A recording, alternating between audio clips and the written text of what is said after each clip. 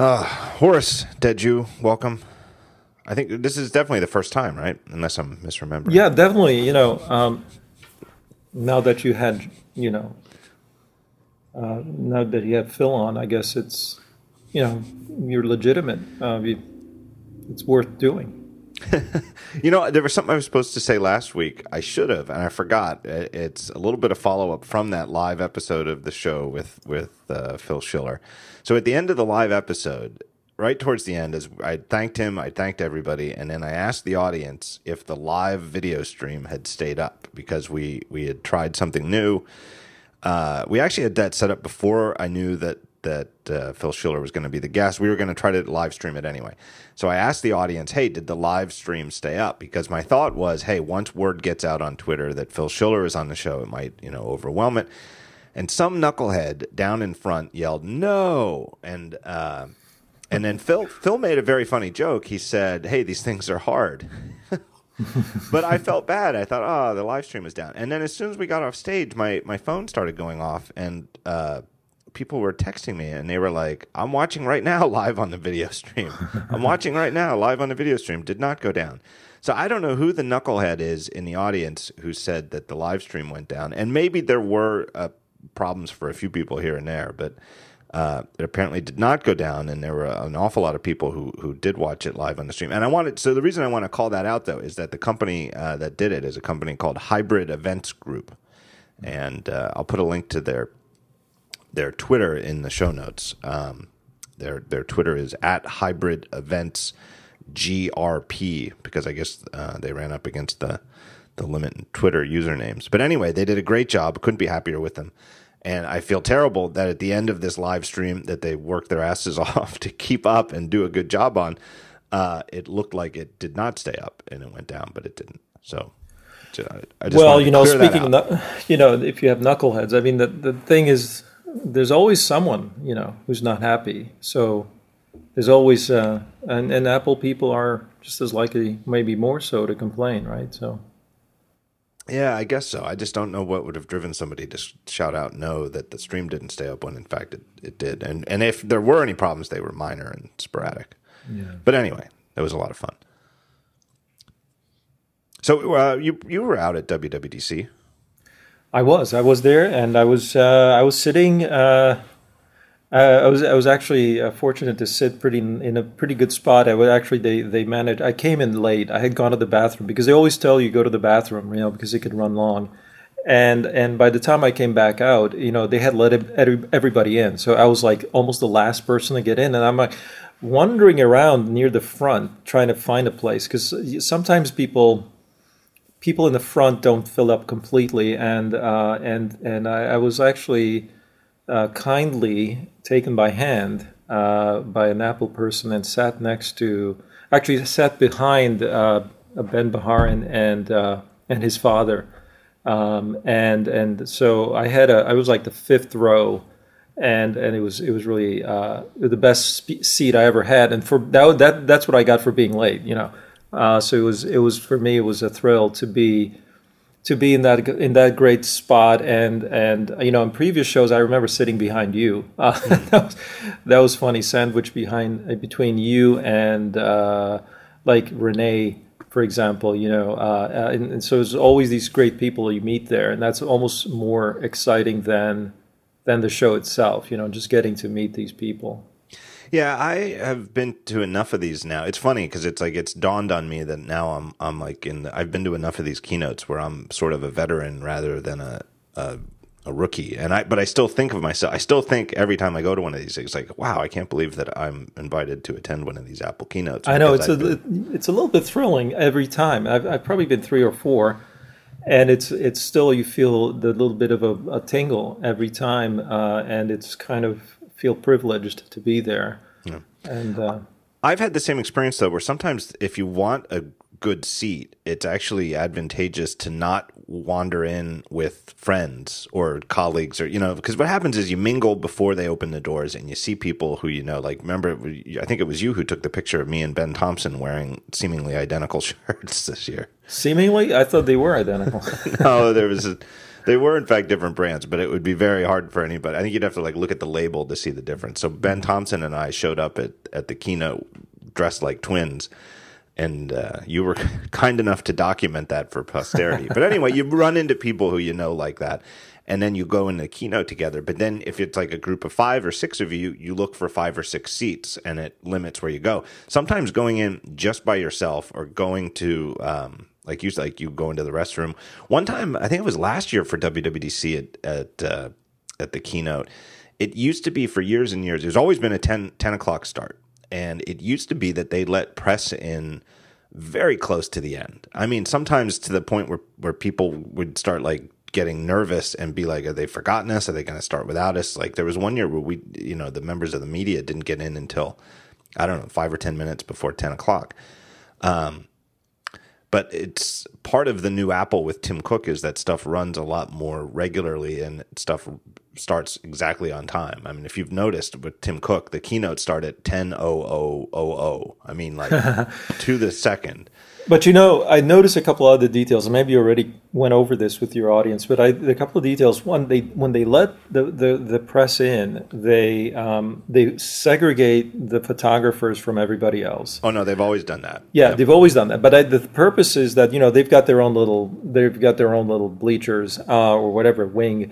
And then the other thing that's interesting is that then there's kind of like this time when the executives who usually sit in the middle section and the front middle, so the executives begin to come in and take their seats, and they're basically there mingling a little bit with each other, and it's like you see the camera guys just going nuts taking all these shots of the executives mingling, and I wonder how much of that is planned so that they have this photo op for this kind of casual interaction that happens with some of the superstars of Apple, if you will. You see people would just like in the audience stand up and hey, I see Johnny, or I see Angela, or I see so and so, and it was funny to see how it seems so natural, but I wonder how much of it is actually on purpose done that way to create the opportunity for the photographers to take their shots and have something. I don't know. That's my take. It's definitely strategic. I'm not quite sure what the strategy is, though, and about which sightlines they're looking to give the photographers. It seems to me like what they want is they want the photographers not close, and so if you're serious about taking the photography at the event, you really want to bring a long lens and assume that you're going to be zoomed in from a distance, and that you're not going to get close. But anyway, last year I think it was last year, I was walking to the Moscone from my hotel, and it was around 9:30, so it was about a half hour before. But I got a text from a couple people that, hey, they've already let us in, and I was like, oh crap. So I was like you were this year. I was like one of the last ones in. And had a similar type thing where I wound up, somebody from Apple PR spotted me looking for a seat and was like, here, come on up here. And I sat, I don't know, 5th or 6th row or something. But it's weird sitting up there because when you're up there with all the Apple employees, they're the people who sort of applaud at strategic points and sort of try to get the applause rolling at applause points, which, to me as a member of the media is not really appropriate. It feels a little bit like you're sitting in the home team crowd when you're up there. Really? I didn't sense that, but I did sense in other events that there were some cheerleading going on, but I didn't see here at this one. But it is it's kind of an interesting experience. I guess we're very privileged that we have that access to the event the way we do and to each other, and it's wonderful. And in fact, that's where I asked you. I said, "Hey, how about we get together and do this?" Right? So yeah, that was exactly where this got set up. So now we're a couple weeks out, and I feel like, and we're about to enter what's more or less the summer doldrums news-wise. I don't think we're going to get, other than the launch, the imminent launch of Apple Music. There's not much going on. Never really is in July or August. So I'm just curious what you think overall with a couple of weeks behind us, what you think in hindsight of the WWDC keynote. Well,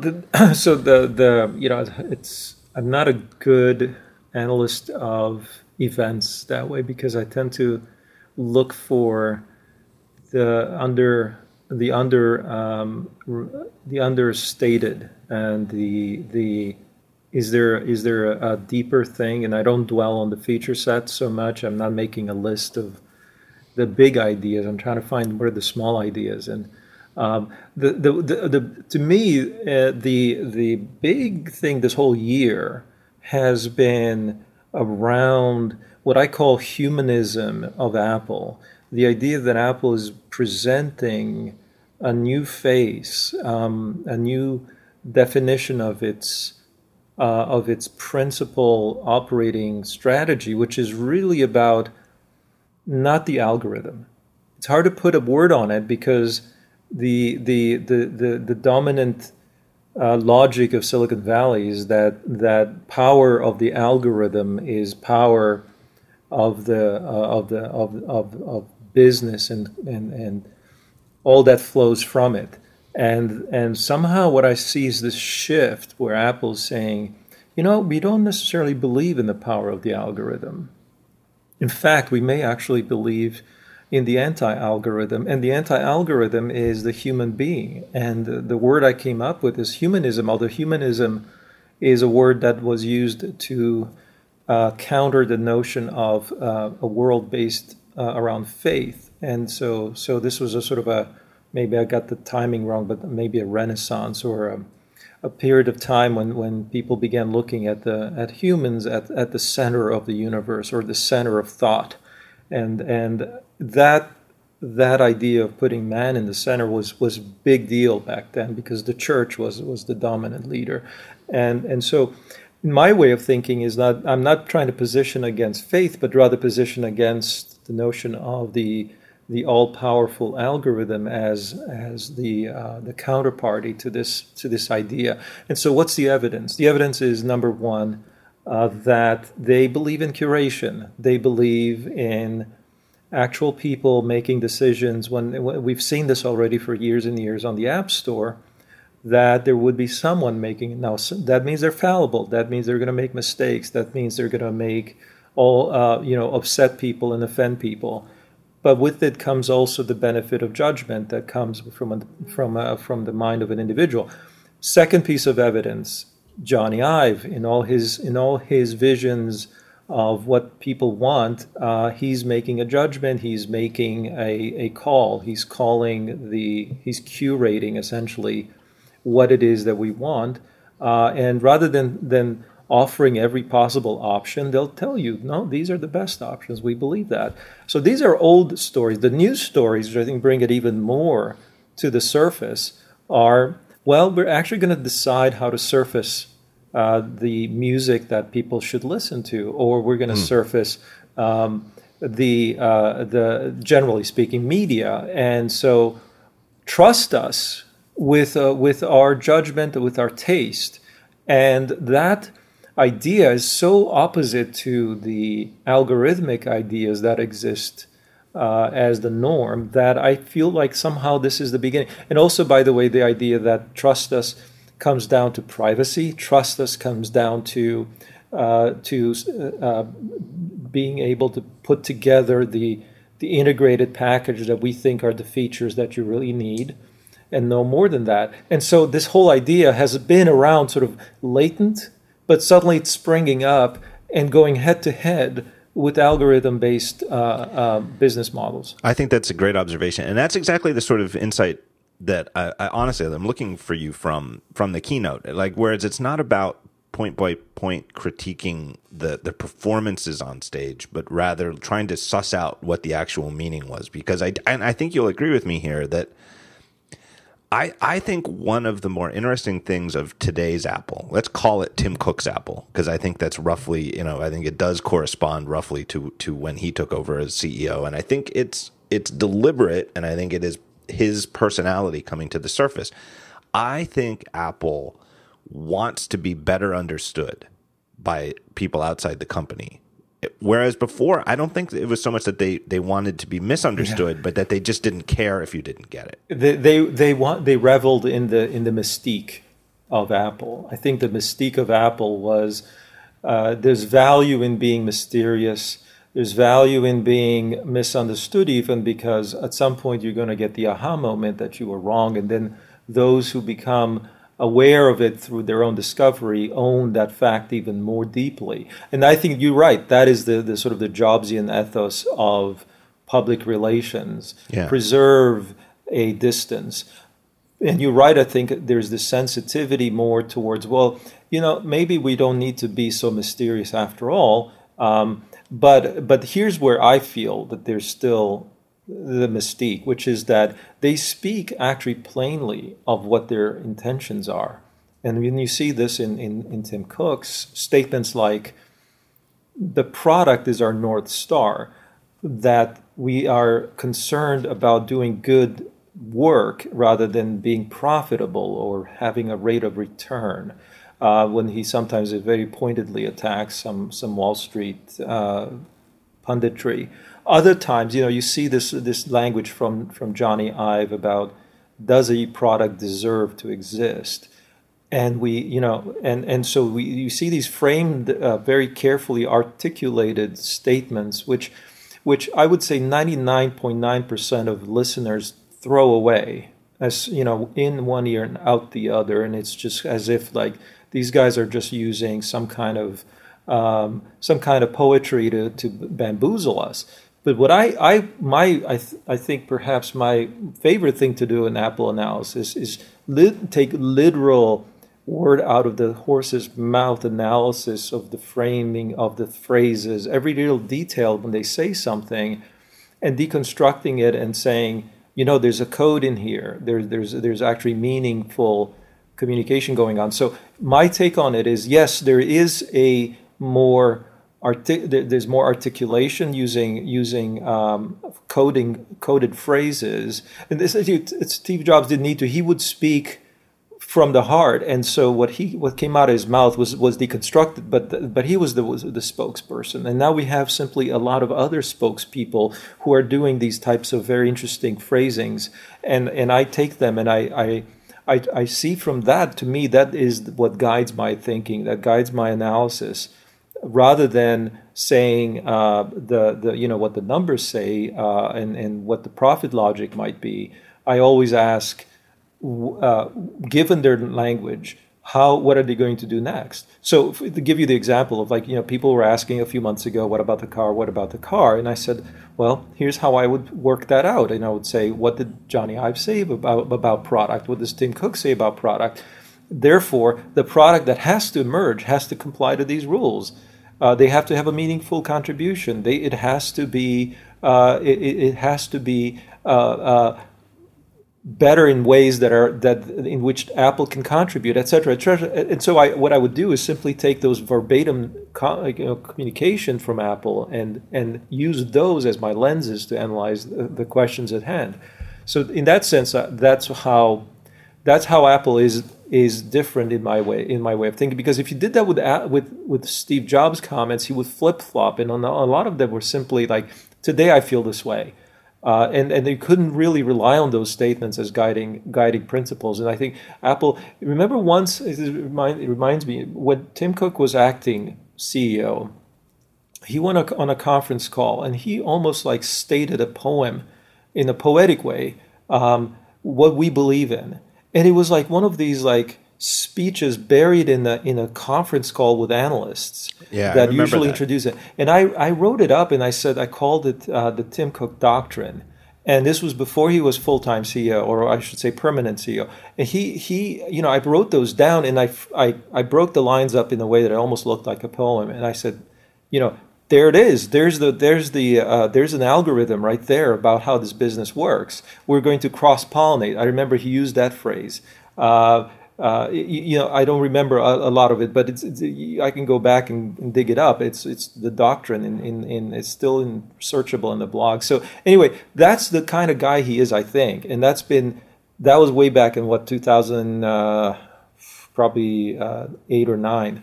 So it's very much a reflection of what you think of as Tim Cook's Apple. Yeah. And so I think part of went wrong in that keynote was the way that, and I don't know if you thought this too. I know most people who I've spoken to agree that the music segment at the end was too long and disorganized.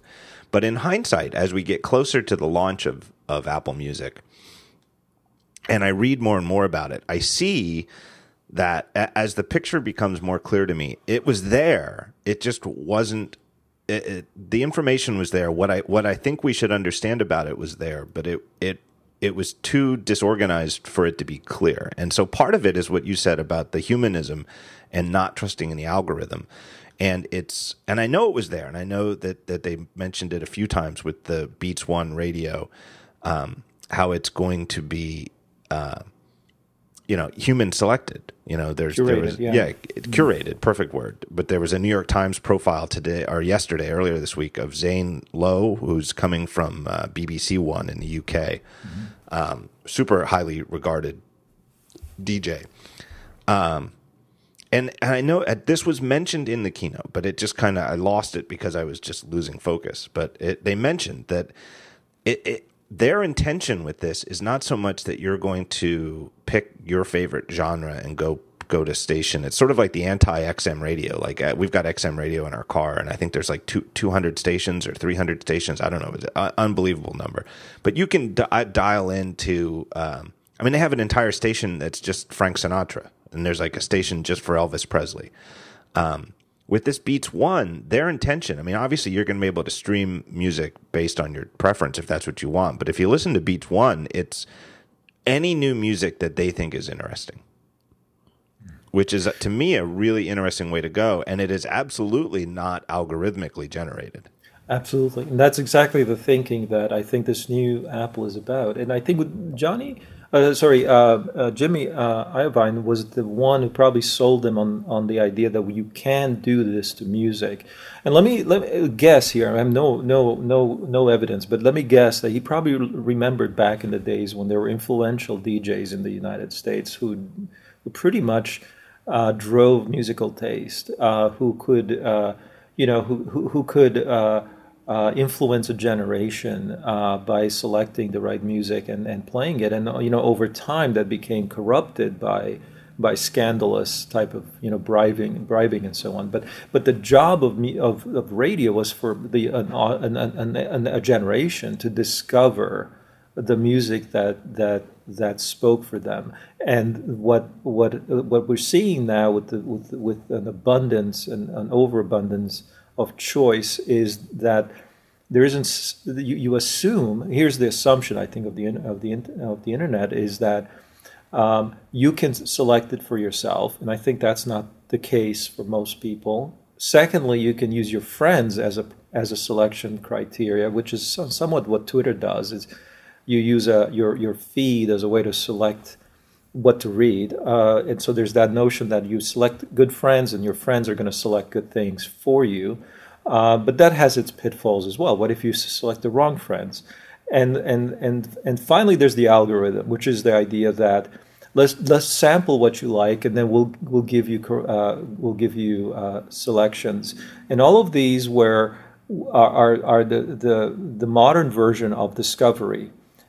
What Apple is saying is, let's go back to this idea that no, it's an individual that we trust, an individual who has supreme ability at taste, supreme ability at judgment about things, and this is a reflection of the logic of Johnny Ive, and even the logic of Steve Jobs, which said, at the end of the day, we're going to decide what products are the ones we're going to dedicate so much energy to, and we're not going to do a portfolio strategy, and we're not going to hedge our bets, and we're not going to do all these things. We're going to hit a home run every time. And by the way, if I were to say, well, that's crazy. It's only those two guys who can do it. It's not something that anybody else can do. But look at Hollywood. Look at the way companies like Pixar are able to hit home runs every time, because they have a brain trust, because they selected people who know how to make great stories and gave them the authority to say, yes, spend $400 million on this project and 3-4 years to get it done. and yet they do it every time, and it we love them for it. In contrast to a company that old Disney, who just put out a portfolio and say essentially they're playing with a spreadsheet in order to decide what to make, and that's a difference: instinct versus spreadsheets, or the human versus the algorithm. And this is what surfaced, I think, through this event, is how much more music is going to turn into that for as far as Apple's concerned, and that is a very, very different thing than what we've heard in the past from everyone else. Yeah. Pixar is a good example, too, because I think that they've been so open about so much of their process. It's not really a mystery, according to them, how they've been so successful, and yet nobody else can bring themselves to do it. And do it, yeah. It's like hiding in plain sight, or here's the formula. But no one has the courage to do that, because it requires saying no to things which are nearly proven to work. You have to say that portfolio theory is the foundation of finance, and who would, in their wildest mind, it's like if I were an investor and I would say, no, forget about buying a basket of securities, just buy one company and own it all your life. Yeah. That would be the strategy that Apple is suggesting they do as far as their investments, or that Pixar does in terms of their investments. Yeah. That you have to have so much faith in that decision that you're throwing away the hedge opportunity, right? You're throwing away the what if it doesn't go right. And so remember when Steve Jobs said, focus is about saying no. And focus is literally about saying no to everything else but the one thing.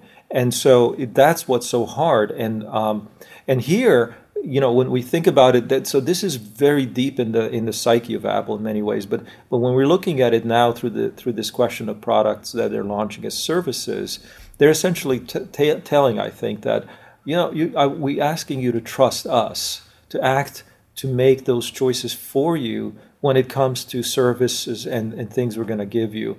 And that means saying no to a lot of things. And many people will just, huff and puff and say, how dare you? But those who go ahead, you don't have to buy. This isn't like, you're not obligated. But it's the way that I think that they're going to appeal to the type of audiences that are probably the best audiences to have. Yeah. All right, let me take a break. I want to keep talking about music afterwards, but let me take a break and thank the first of our three sponsors for the episode, and it's our good friends. I'm so happy to have them back. I love this company. It's our good friends at Backblaze. You guys remember Backblaze. Online, unlimited backup for your Mac. What do? You go to backblaze.com, you download their software, you install it on your Mac, and you get 30 days free trial. It backs up everything on your Mac. Everything. Just backs the whole thing up to the cloud, their cloud-based server. And after the 30 days, you pay $5 a month. That's it. And it just backs up your whole everything. You have an external hard drive in addition to your internal hard drive, it backs that up too. Everything. They have over 150 petabytes of data backed up so far. And they have restored over 10 billion files for their customers. You can access all of your data from your Mac or from multiple Macs. If you have two Macs, sign up for 2 accounts, $5 per machine per month. That's it. Everything's online, but you can access it anywhere. You can use their iPhone app, iPad app, and get just one file when you're out and about. If you need to, send a file to somebody, and you just log into Backblaze from their app on your phone, go through all of your files that are backed up, find the file you want, and do whatever you want with it. So you can download one file at a time. If you have a catastrophe, if a disaster actually strikes, you just go to your account, you can just pay, and they'll just put everything from your account, load it up on a USB drive, and have it overnighted to you. So you can restore one file at a time from anywhere you want, get all of your files, put on a USB hard drive, whatever you need. 25% of all of their restores, though, are just one file at a time. It's once you have the ability to get any of your files anywhere, you realize it's more than just like backup or recovery from catastrophe. It's really about convenience. Really great software. I recommend it so wholeheartedly. I've got it on every Mac in the house here at Daring Fireball headquarters. And like I said, it's a risk-free, no credit card required trial. So you have nothing to lose just by trying it if you haven't yet. Don't put it off. Putting off getting a backup system in place, worst thing you can do, because that's when Murphy's Law will hit. So just go here. Go to backblaze.com/Daring Fireball, and they'll know you came from here. And sign up today. If you haven't signed up so far, you're nuts. It's a great service. Backblaze.com, Daring Fireball. So music. Part of the news of the last week was this crazy, to me, the Taylor Swift story, right? So we're recording here on Friday, June 26th, and it was last Sunday where Taylor Swift wrote a blog post on her Tumblr account, more or less taking Apple to task for the fact that in the free trial for Apple Music, the 3-month free trial, Apple wasn't going to pay artists for the music that got streamed. They're only going to pay a percentage based on the paid accounts once the free trial period is over. And Taylor Swift's argument was, this isn't right. The free trial is a promotion for your service. We should get, we the artist should get paid no matter what. And it not only worked, it worked by the end of the day. By the end of the day, Eddie Q, this Apple senior vice president in charge of music, among other things, was tweeting that, okay, I've called Taylor Swift, we've worked it out, and we'll be paying artists even during the free trial period. I'm kind of blown away by that, just by the speed at which it happened and how it kind of, in terms of being a longtime Apple observer, that it like the public aspect of it, that it took place, from one Apple executive's Twitter account. Yeah, I was watching it, and I was bemused. I personally didn't have an opinion on it on one way or the other. I think this is just business, terms and conditions that are in contracts are often negotiable, and sometimes you use boilerplate that might not, be appropriate for everybody, and then you change it, and that's what we call negotiation. And it wasn't, to me, this is just a matter of business. But I think the noteworthy thing was your observation that they were so responsive to it in such a public way, and in fact, so negotiation took place in public on Twitter. That amuses me greatly. I'm not outraged. In fact, I refuse to be outraged anymore about anything. So I'm a little bit just reflecting on the age we live in, that this is happening. And in the end, it turns out very well for everybody. I don't think this was a big deal for Apple to even do it initially, but they just probably, it wasn't something that they thought of. They said, well, it's just standard practice, yes, it's our service, but it's in the end going to grow your business as well. So, we think of it as a partnership, so we both take a hit. But at the end, they said, all right, well, we'll absorb that cost up front and pass it on, because you're right, we're probably very well off. It's money we don't need as much as you do, but it's just the way it happened. I guess that's what's interesting. Same to me, and I feel like it's also further sign that, and I think Apple accepts this, I don't think there's any other way, but with the success that they've had and the size that they've grown to, a lot of the times when something like this happens, there's no way that they can truly win. Because I saw people saying the next day, like on Monday, that this is sort of makes Apple look weak. It makes them, that they capitulated, that they gave in, and it doesn't make Apple look good that they scrambled to do this. Whereas my guess is that inside Apple, that their take on this is, why not make it look like we're paying attention? Because we are paying attention. Right? I mean, it's, we saw the Taylor's. Why put it off? Why make it look? Why wait a week or two and make it look like we're a black box who doesn't respond to stuff like this. Or like we called our lawyers and we called our, consultants or something like that. It's clear. I think it's as simple as what Eddie Q said, that he and Tim Cook talked on the phone Sunday and said, all right, we'll just, we'll pay him during the trial period. And we'll, exactly. And by the way, I think the reason Apple is in the business of music anyway is because they love music, as they say many times over and over again. Again, one of these statements that people just goes right over consciousness, because they say it all the time. We love music, and by saying we love music, they're not just saying, we love being. Remember the dancing of Eddie Q on stage. The point is that they do love music because actually they think that that's a core. That's a cornerstone of the business. That is, they want to be seen as a brand associated with music, musicians, and artists and creative people. Going back to Think Different, who did they put up on the Think Different campaign? They're all people who are creative people, fundamentally, whether they were scientific, artistic, cultural, social, creative people. And so the idea is that that's what the brand rests on. And so I don't know anybody who would think that Apple benefits by being a tough guy with artists.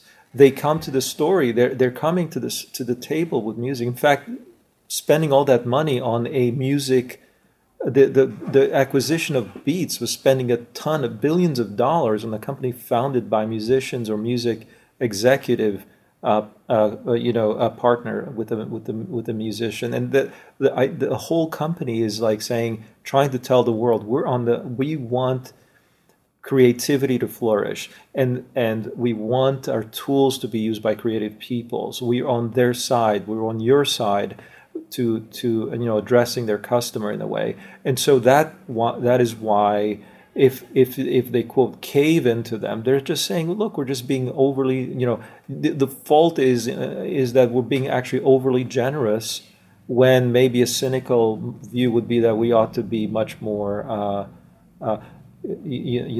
tight with money, and that's not a good thing to come across as being restrictive with your terms. You can be restrictive when you're dealing with another company, and I'm sure they drive a hard bargain. But when it comes to artists, the way you want to project is that you're being very generous, and that therefore reflects also on developers ultimately, who are part of the ecosystem. And so I think it turns out well. The only people who are going to be critical of that decision, I think, are cynics, because I don't think Apple's brand is about being confrontational with those who use its tools. Yeah, I agree with that, and I think I saw some of that cynicism in the aftermath of this. Okay, we'll pay you during the free trial thing if that's such a sticking point. And I think the truth of it is that it's so little money to Apple. I mean, the terms have leaked, and apparently this is fairly standard across the industry. Spotify is paying somewhere around the same amount, where it's about 0.2 of 1 cent per play for streaming. So in other words, 5 streams to get 1 penny in payment, which is so little money, no matter how popular this thing gets. I mean, just a little back of the envelope math. But if, like 100 billion plays is times, wait, let me think. I got to make sure I get this right. 100, is this right? 100 billion, all right, times 0.002 is only $200 million, which is a long, it's just not. I don't even know. They paid $3 billion for Beats, and it would be a long time before they paid $3 billion in fees and this is just talking about the free trial period, right? Once people pay for the $10 a month thing, the payments will all come out of, there's no charity involved. There's no, Apple's not eating the cost of anything. Everything will come out of a percentage of what people are actually paying. So it doesn't matter how popular Apple Music is, how many people sign up for this free trial, and how many songs they play on it. It just can't add up to an overall meaningful number for Apple in terms of what they would be paying. So I think the idea that and the idea that they were trying to squeeze that minuscule amount of millions of dollars, because ultimately it's going to be into millions, not billions, no matter where it falls. The idea that they were trying to screw artists out of that and take advantage of them in the free period, I think is it's too cynical. I mean, it's certainly possible, but it just doesn't sound right to me. I think that it's exactly what they said, which is that they're hoping that they're going to get so many people onto paid accounts and therefore have like a real sustainable model for artists to get paid for digital streaming that, they just saw that free trial as a way for everybody to sort of benefit from the long term of having people signed up for actual paid accounts. Sure, and that's the way it works. I mean, the point of free trials is that everybody you're doing it because you want to gain people's business and you want to gain people's attentions, and it makes a lot of sense to in this case, because also there isn't a cost in giving it away. Remember, this is digital media, so if they listen to those streams, maybe those streams would have never gotten listened to. It's not that they're going to stop listening and somewhere where they are paying and then start listening on this service. Or maybe they will, but they'll shut off Spotify, and some artists might see a decrease in revenue for this trial period. But generally, again, these are very small amounts, and I think this is one of those things that I felt that I wasn't motivated by it enough to even make a comment about it. So I thought, to me, the news is in the way it happened, not what the outcome was. Yeah, I think so too. I'm definitely curious to see how popular album music becomes, but it's sort of outside my purview. I'm just not into popular music, so I don't know. Nor am I, and that's something I'm embarrassed about. But then again, you get to a certain age. One thing I have as a theory about the human condition, it's that when music discovery is a young man or young woman's problem. When you get to a certain age, you know what you like, and you've already probably got it. And so very few people are interested in new music at a certain age. And so that's why the genres break into nostalgia, and, you can get a radio station for every decade because people want to go back to that time when they were young, and that was the formative years where that music speaks to them. And by the way, the interesting thing is that there wasn't such a thing in the 1960s because the industry was so new, and there wasn't the idea of popular music was just recently created. So the nostalgia would have been for jazz or for the sort of music that the 1920s. I forget the names of some of those types of music then, but. And it wasn't recorded, and so people weren't going to go back to try to relive that time through music. So it's very much a phenomenon of the 20th century. I love one thing about the music event, or the music part of the event, that I think didn't maybe rise high enough in consciousness, was that video they showed where they narrated through imagery how music changed over the years. And I think they missed a little bit with that video because it wasn't narrated. They just had images only. But the way you could read that narration is like, if you go back in history, ever since music became a recorded product, it's changed not just in the form of the medium or the media that was used to capture it, from vinyl to tape to CD, but also because of those. At that time, the music, the way in my language would be, it was hired for different things. The first record players were hired to play music in the living room to the whole family, and you would probably have a very few records, and maybe you would actually dance to them in a formal way. And so over time, you see how music became a different thing.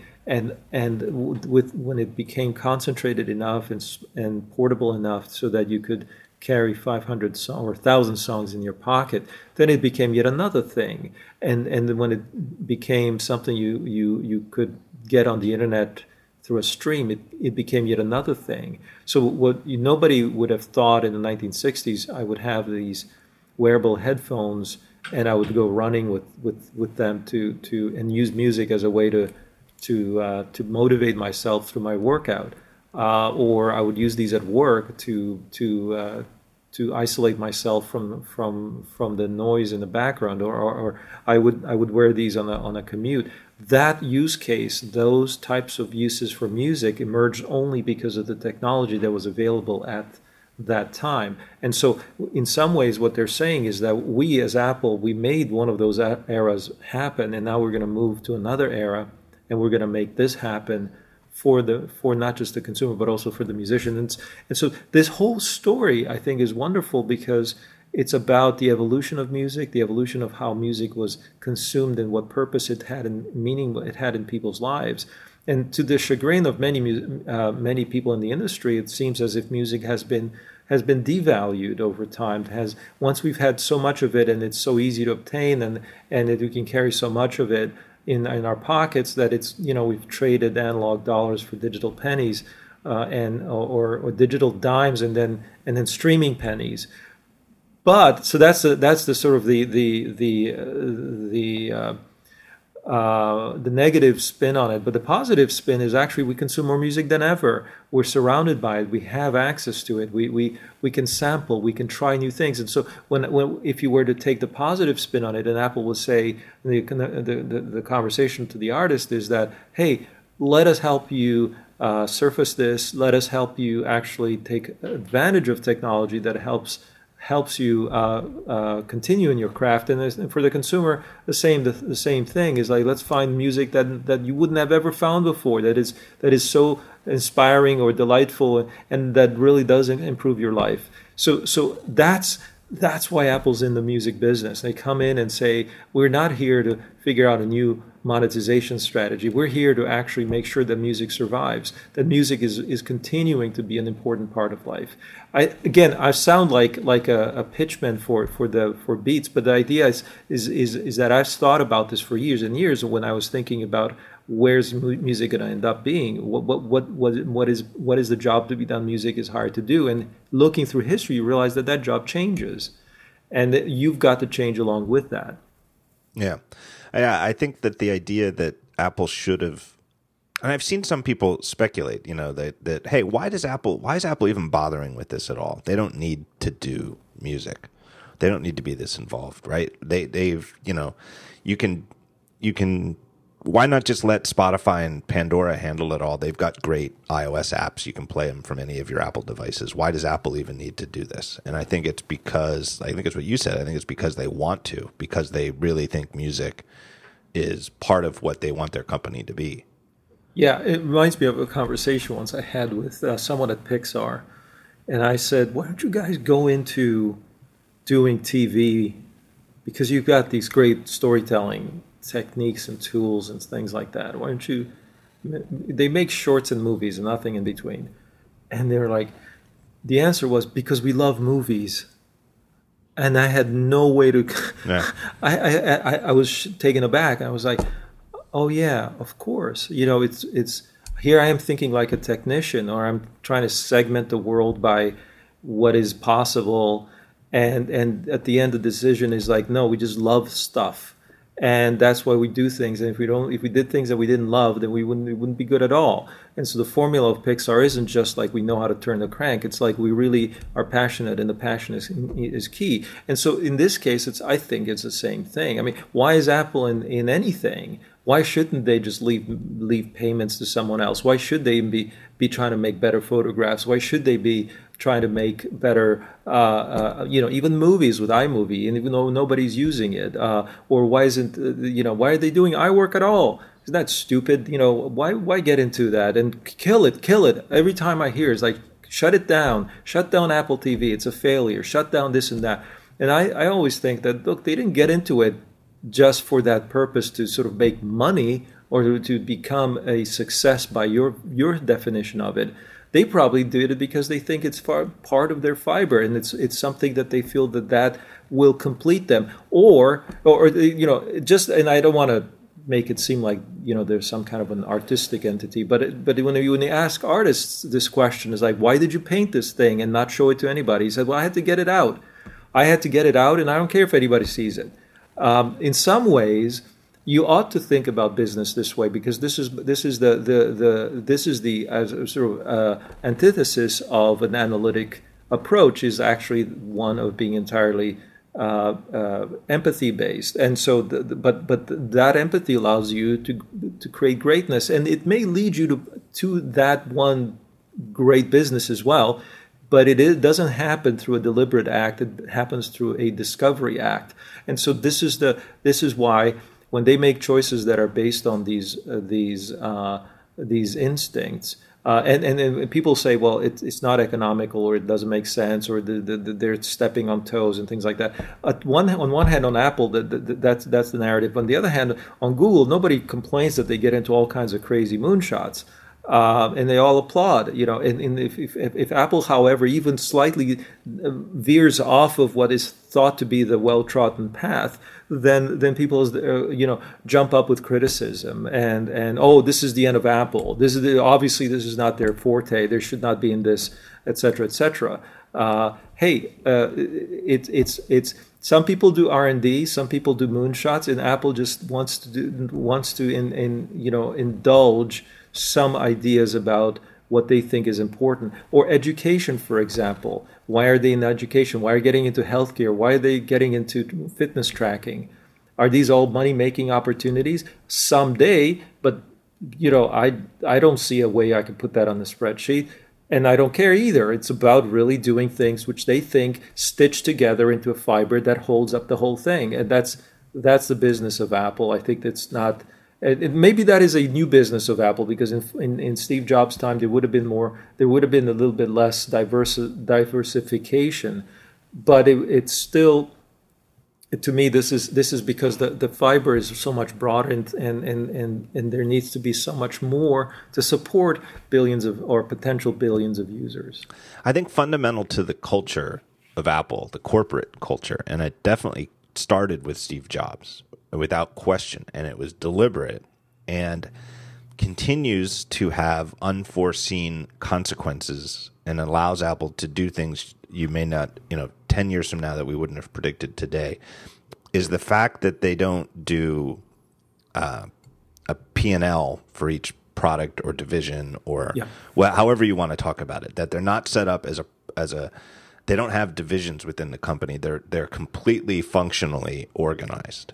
In fact, they're more functionally organized than even before with Steve Jobs, where Johnny Ive's team took over design of everything, not just hardware design, but that with the Forstall ouster and taking over all of software design, that there weren't separate, there wasn't one team doing iOS design. They created a new function with design that's really deep and exactly right. And this is something I'm glad you brought it up, because I think it's one of the most understood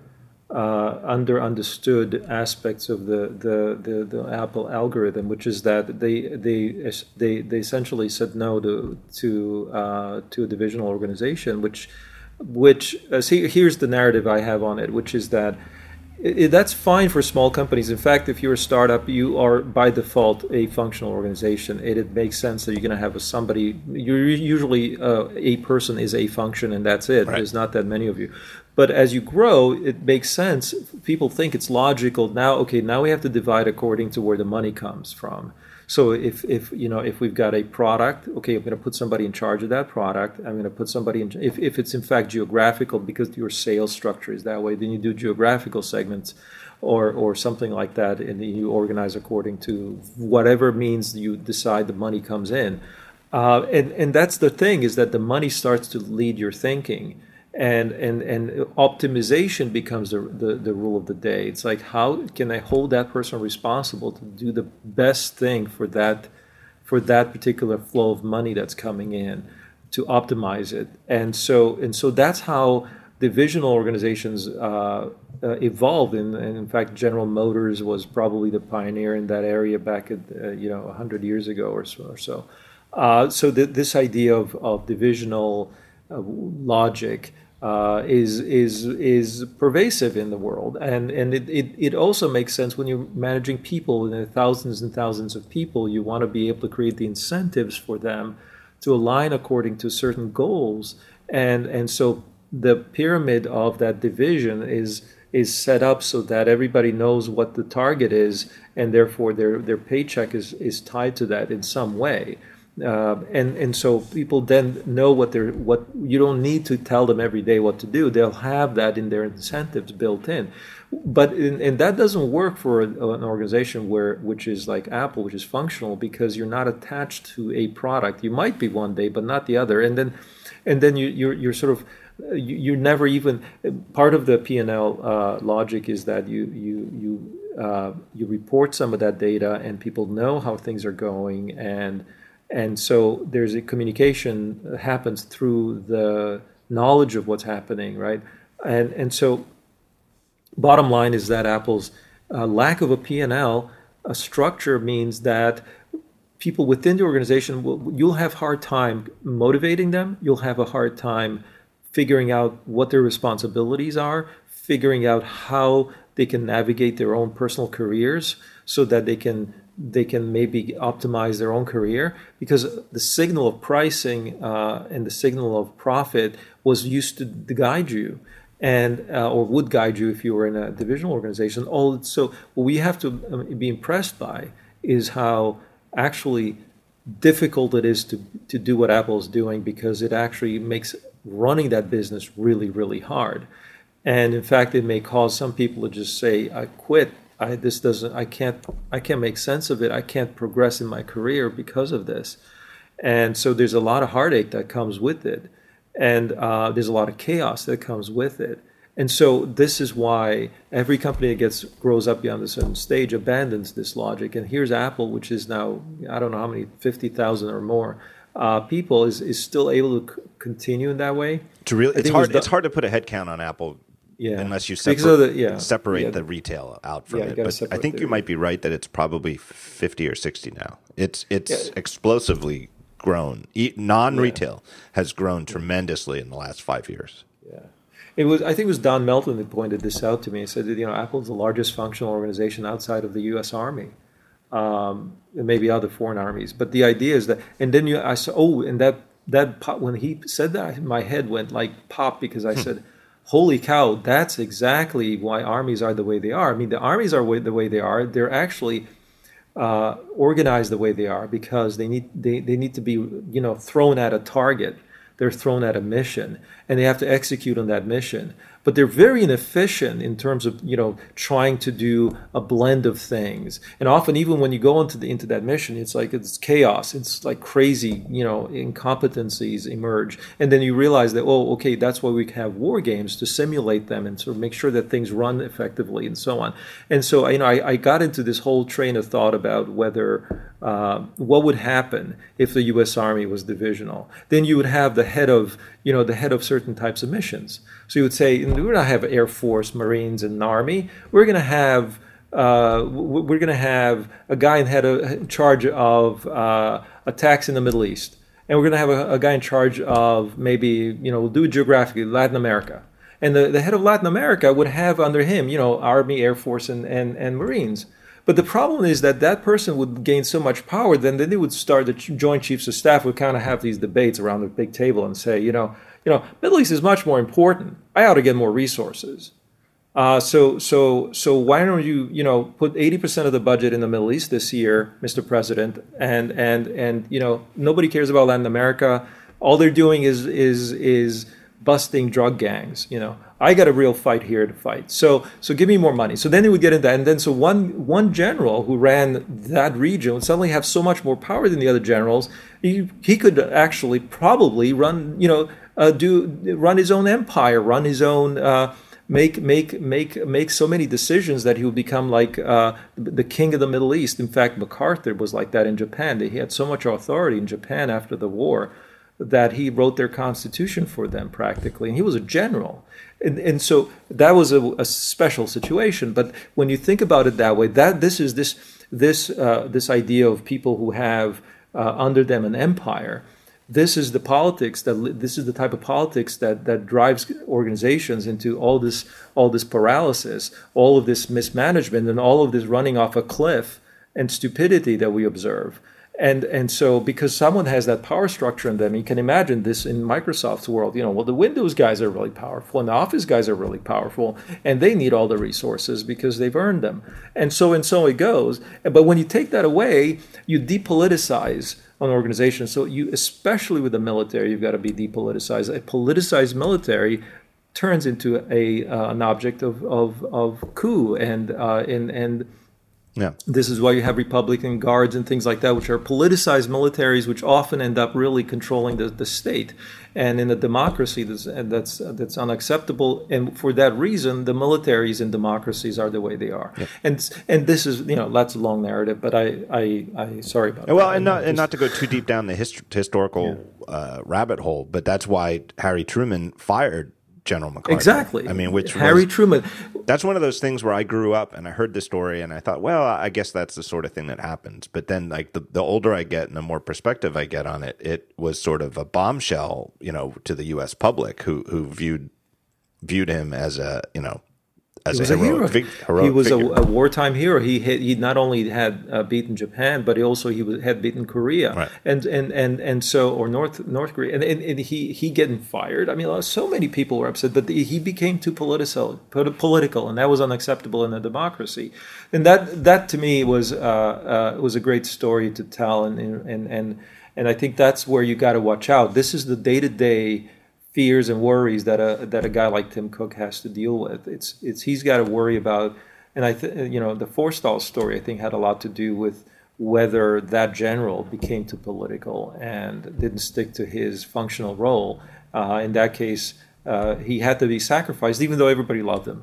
So it's the same story. I think of him as the Truman of Apple. Yeah, and as the more time is gained from that, the less. Oh, not Truman. Sorry, MacArthur. Right, I meant, right. Sorry. Exactly. But I thought you meant Cook as the Truman, which is Truman. Yeah, Cook is the Truman, right. and Forstall was MacArthur. Right. No, that's the more I see it though. It's not just. At first, I viewed it as sort of more of a petty disagreement between a few individuals. And I think that there's something to that angle. But I feel like long-term strategically, it was about making sure that the institution of the whole company was truly more functional. Whereas I feel like under Steve Jobs, a lot of the functional nature of Apple came down to Jobs' singular role in the company. Not to say that the company depended on him and couldn't, that he was a cornerstone that the company couldn't do without. I think we're seeing that that's not true. But I think that the functional nature of the company flew through him. Yeah. And you're right. There's subtle differences. We generalize and we use metaphor and we use allegory, but the truth is far more complex. And so I don't want to be. I don't want to make it seem like it's so clear cut that this tells the story. But it's only illustrative. For example, just as an anomaly, as a counterpoint to the functional thing, there's Eddie Q's organization, because Eddie Q, I see it as an empire because he's got under him services now called, and includes all the stores.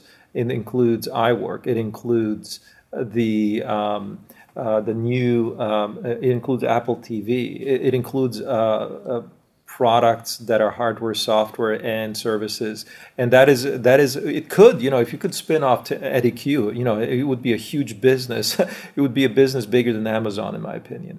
I can probably dig up some numbers that would show that Eddie Q's organization by itself, would be valued by the market far with a good chunk of multiple would be far in excess than what it is inside Apple. But that, of course, that's not going to happen. The point is, though, that is an exception to the rule, and there is a good reason for that, because there is this kind of like, what do you do with these pieces problem, and so in some ways they're put under him. And so if it happens, there's a reorg, I would be surprised, because some things may just get out of control there. I don't know. I'm not prejudicing, hopefully.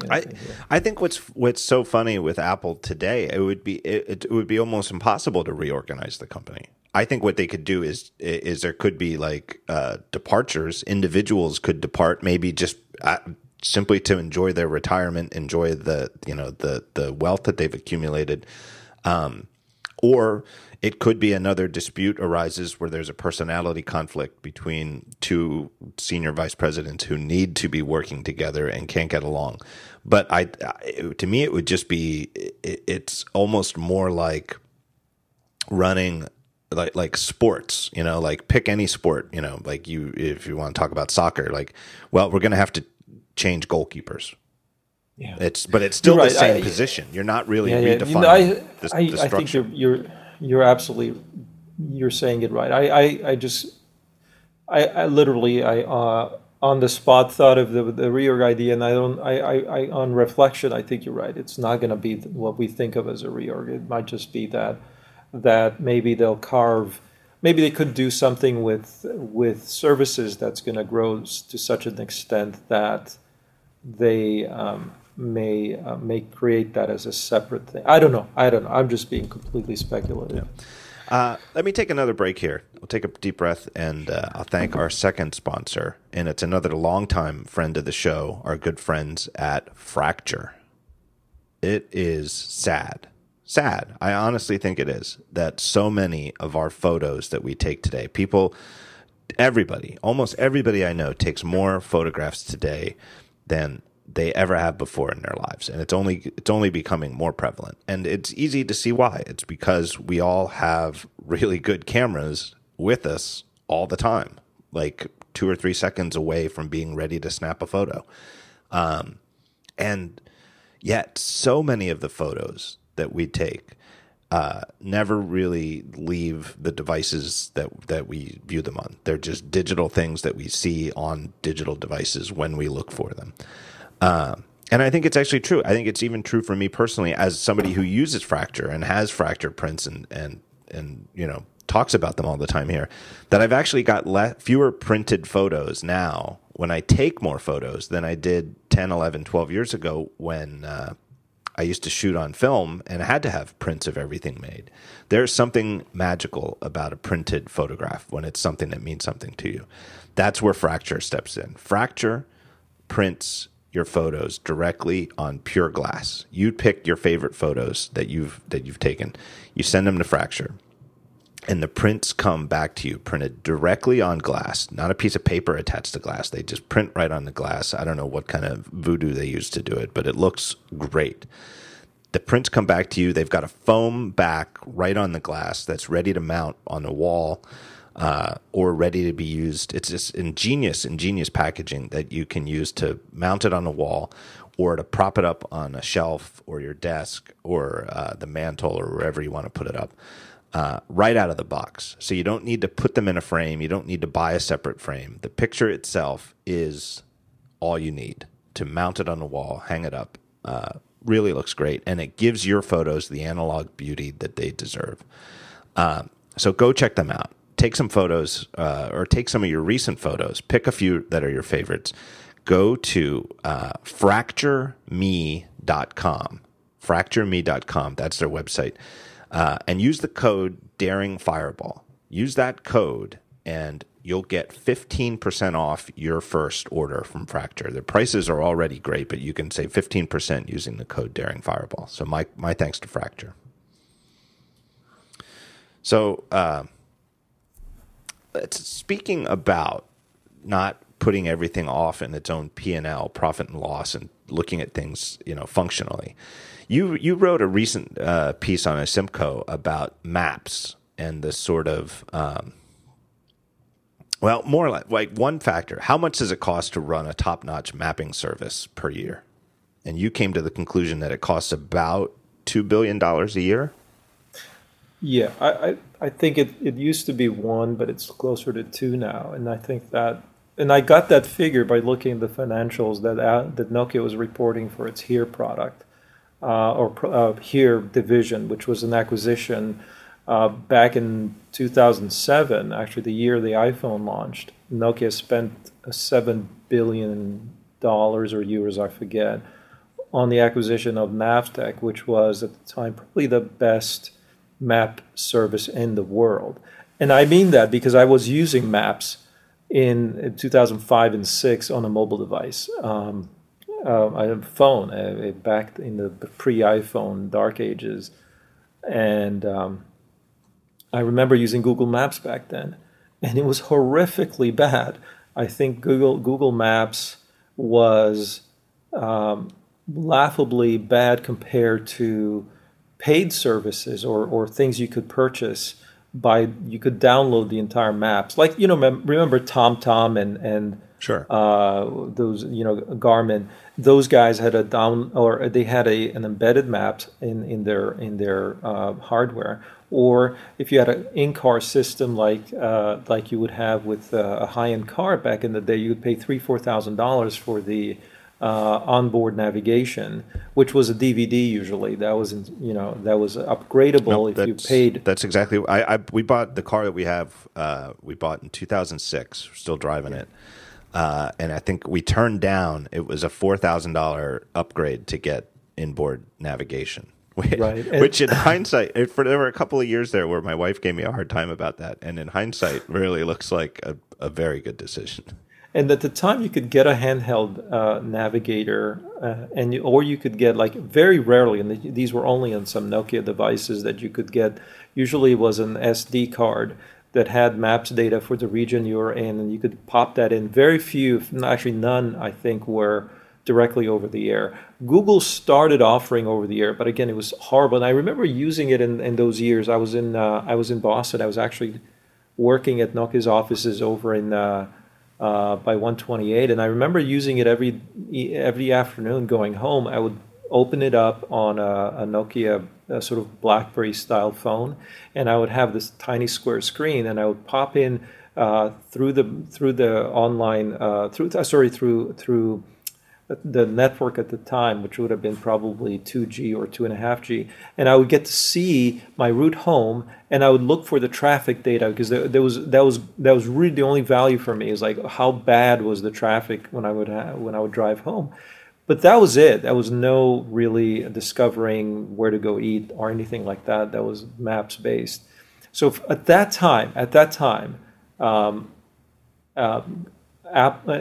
Nokia thought we've got to spend $7 billion on maps. And the thing about Nokia throughout the years I was there is that they're really, really forward thinking. They thought about smartphones 10 years before anybody else did. They thought about maps 10 years before they got good enough. And if anything, they just were too early on everything. And didn't focus on the things that needed to be improved. Rather, they said, okay, we buy the assets or we commit to the strategy, and they thought that was enough. They didn't have the ability to really get this thing sorted out. So long story short, so they buy Navteq for billions of dollars. And then they would report their revenues and they would report their costs. So from that, we could work out just how much they were spending to maintain that $7 billion asset, to maintain the data in it. And of course, nowadays, people would say that here Maps is not as good. By the way, here, the Maps business did have revenues for them because they were selling these data sets to the car makers. So they were selling them to Mercedes and Porsche and whoever to put on those DVDs in their cars, and to put in the SD cards if you were willing to, buy that service. So Navteq's business was a real business. It wasn't an ad-driven business. It wasn't based on selling devices. It was based on selling the actually hard-earned data. And they had 400 people who every day got into cars to go collect data by driving around. And they would also source data from satellites. They would source data from, satellite companies. They would source data from geoposition. And there was these huge data sets that mostly were not consumer based, right? These were for companies. And so this was an amazingly valuable idea that maps are going to be someday very important in mobile, and that maps, therefore, the Nokia thought by owning that asset, and there weren't very many others. In fact, they were coming with the baggage of hardware like Garmin and TomTom. And so instead they said, no, it's a pure asset. We're going to buy it, and we're going to be the best map service in the world. And at that time, I would argue, yes, they were. Google was a joke. And the funny thing to me was a few years later, when finally Apple gets into the maps business, people say that their maps are a joke. And I just remembered Google. I didn't think that was a relevant argument, because I remembered that Google got better. So the only question in my mind was not, are they any good at the launch? Of course they're not good at the launch. They're just getting started on something that people have been doing for 20 years, and Google itself had been doing for 7 years or 6 years. And of course Google had a 6-year lead, and of course they're going to be better. So let's look at it 6 years from now. And I knew that they would have to spend the kind of money that just to maintain the Here Maps service or NAVTEC cost $1 billion a year. So in order to obtain the depth of knowledge that to catch up, you'd have to be spending more than that. Yeah. Now, no one's confirmed or denied the $2 billion figure, but I would say that's credible. The amount of effort going in is at that level, yeah. And so that's how I got that number. I will put a link to the piece in the show notes. I know I often say that and I forget to, but I've already got it in my notes, so it'll be there. But you make a good case for why it's. I think in the ballpark, it's got to be pretty close. And there's just a lot of ongoing legwork to run a modern mapping service. I mean, you need those drivers out on the streets taking the pictures of the stores. And I'll give you another example, and this is from a friend of mine who I met at last I met was at UL, Paul Campbell's show, right, in Ireland, and he ran a service in Prague. He was American. He ran a service in Prague, Germany. Prague, Czech Republic. Sorry, where he would pay college students to walk around the city and make notes about the opening times of every restaurant, every place you could walk, bar, everything you could walk into. So the address, the details about what was on the door that gave you information that was about that establishment. And so what he would aggregate that data and overlay it on public open source maps and provide that as a tourist atlas. So he would let you download. So you would download this and not pay roaming charges. So imagine you're visiting from Italy to Prague and you're an Italian, and you get the map of Prague from him, and gives you this level of detail. Now, the reason he was in business is because Google Maps would have cost you a lot in roaming fees. So in Europe, it made sense that you could do every city this way. But then the real amazing story he told me was that Google came to him and said, "Why don't you just license all this data to us?" They didn't have it. Google didn't have this data. So he did a deal with Google where and he felt he had been wronged in it, because they offered him, like, we'll just put your name down at the bottom of each page. We won't pay you anything. We'll put your name down at the bottom. And so that'll be a link. So you're going to get a lot of business from being exposed via Google Maps. And it turned out that wasn't worth very much. So he felt that was a bad deal, and he got out of it later. But the idea is then that Google itself, in order to get this information, does all kinds of deals, right? It either sends people on its own, or in this case through another person who did all this work. Has college students because college students are fairly cheap, and they're going around by foot anyway, walking around the city, thinking they're discovering the world. And by the way, here you're going to be paid a couple of dollars if you jot down this data every time you pass a doorway. And so this model of really low level crowdsourcing data is truly labor intensive, and it ends up costing a lot of money. And then cleaning it up and sending it all to India to have it rationalized and fixed and all that stuff. So there's a huge amount of effort there as well. And then they go off and do 3D. Then they go off and do underground and internal maps. And then on and on it goes. The demands of these maps are suddenly we want to have every single thing. We want flyovers. We want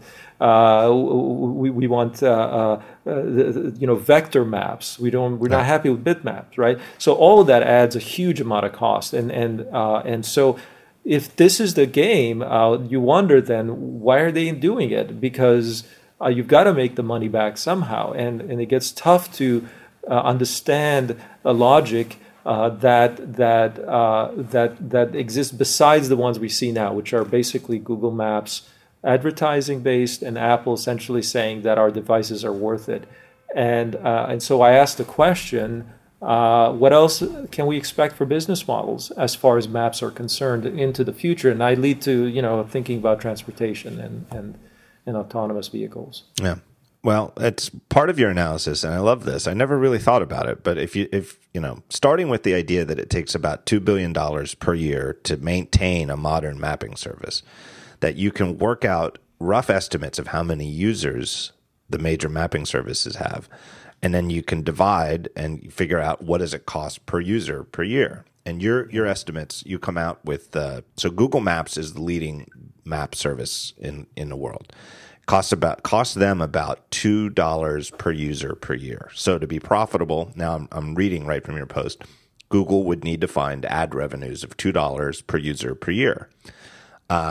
With Apple, with fewer users, but with a majority of iOS users, by all accounts, Apple is spending about $6-7 a year per user per year, and to justify that, they really just need to find $6 or $7 of value in the iPads and iPhones that people are buying, which as you said, certainly seems reasonable.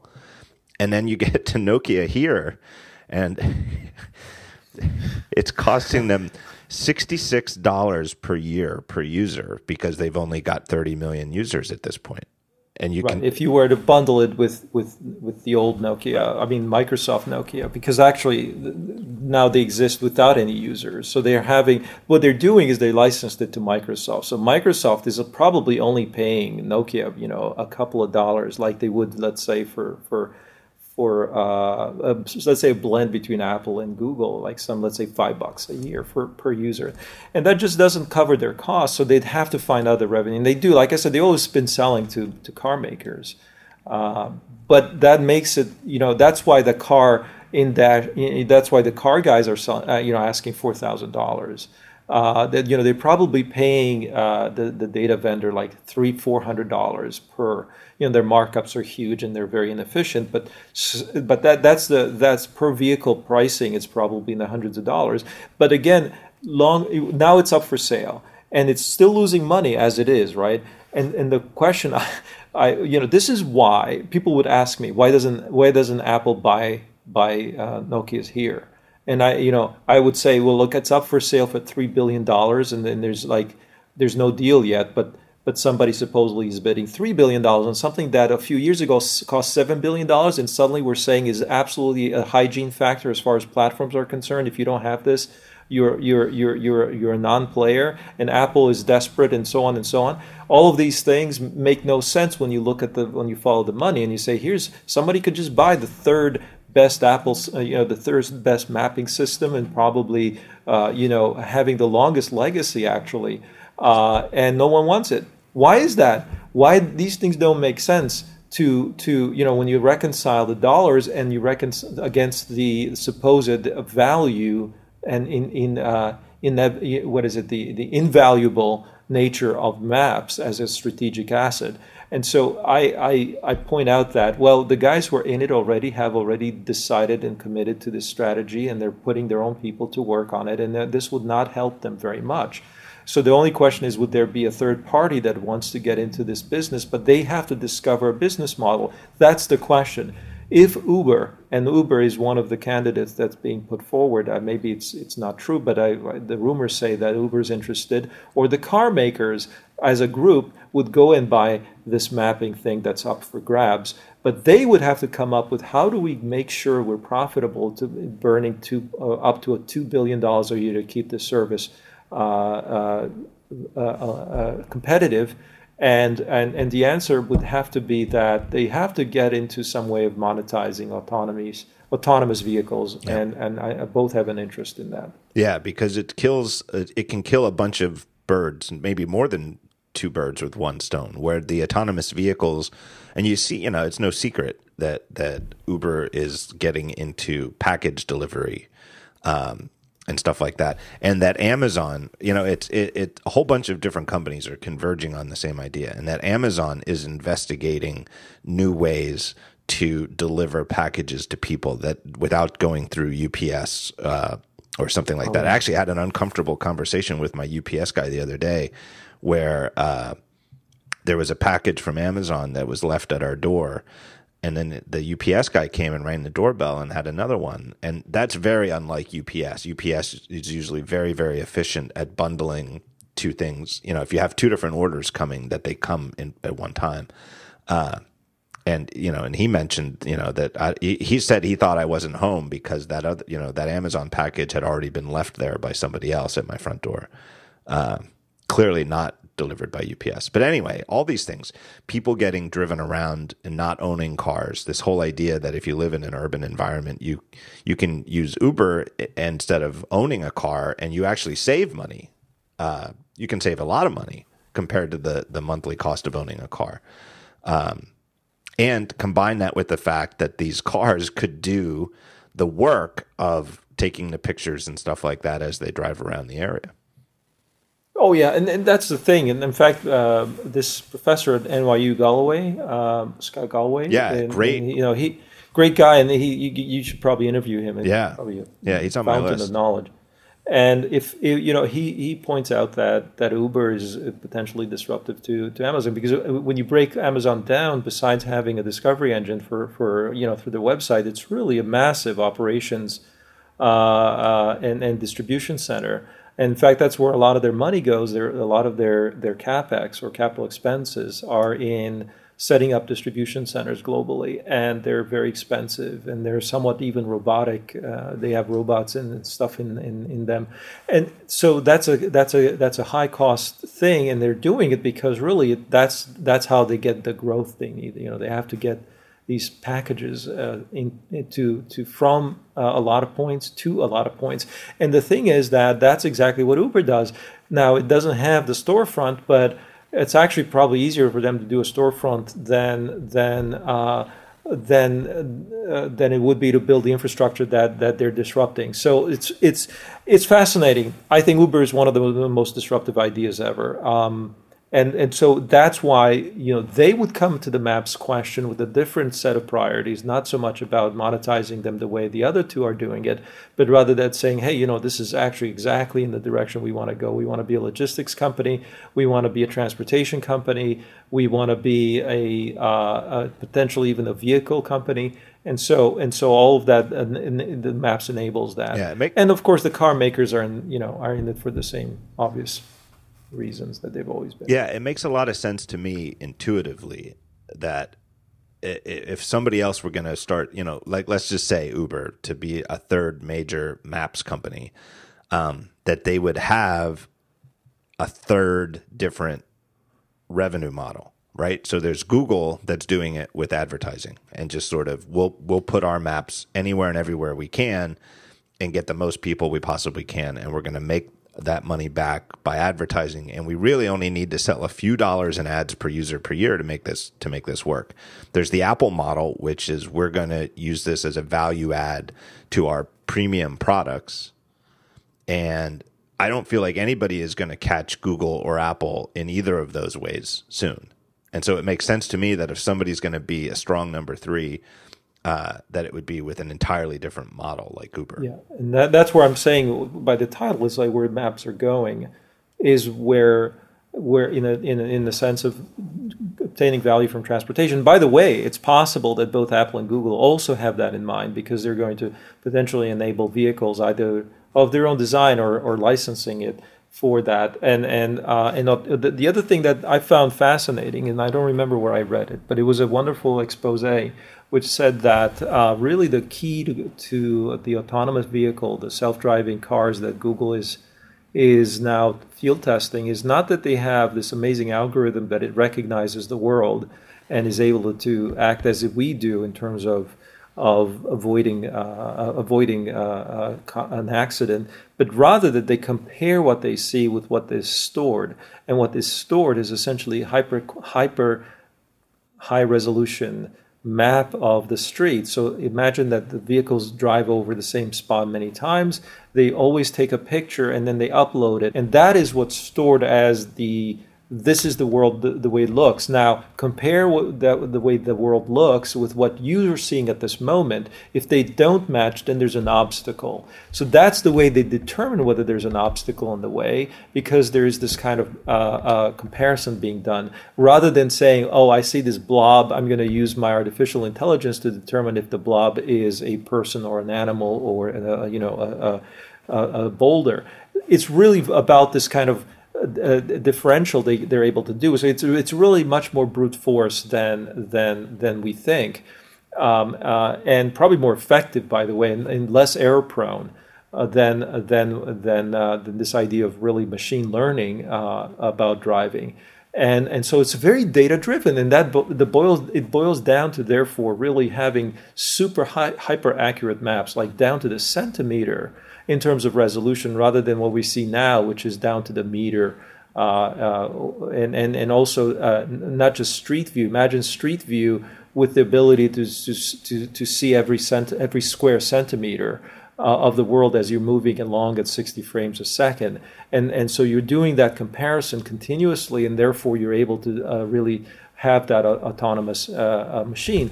And this is why also it's very difficult to, one of the side effects is that unless you have a map of the inside of a let's say an inside of a parking garage, the car cannot go there. The car can only go in places that have been pre-mapped and pre-visualized. And so that's why maps are so important to autonomous vehicles. It's because the algorithms depend on having a very hyper-accurate view of the world.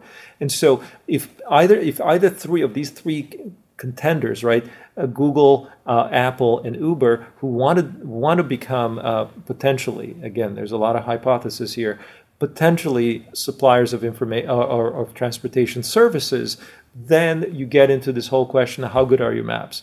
They have to control the maps. And in fact, maps are not good enough, so they can't just go, we'll just get somebody to do it for us. No, we've got to have to figure this out. So that's why I think part of these vans you see that Apple drives around, and we think of them as being, well, they're just doing street view. Well, Street View is the baby version of what's going to be necessary if you're going to have autonomous vehicle. That's a great point. Let's keep going on this, but before we do, I want to thank our third and final sponsor, and it's our good friends at Casper. Casper makes obsessively engineered mattresses at shockingly fair prices. Just the right sink, just the right bounce.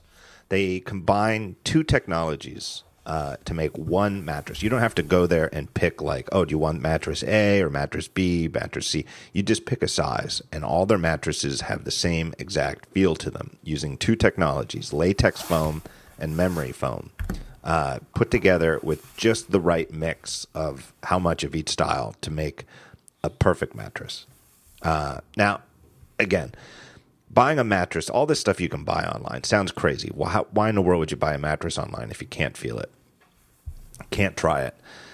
Here's the thing. They have a risk-free trial and return policy. You try sleeping on a Casper for 100 days, and that's with free delivery and painless free return. So 99 days into it, you don't like it. You think this was not a good mattress. You just go to their website and say, set up a thing. They'll come pick up the mattress, take it out of there. That's how confident, though, they are in the mattress. Now, when they first started sponsoring the show, I forget what the free trial period was, but it was less than 100 days. And they extended it to 100 days because they've had so few returns, because people buy these mattresses and love them.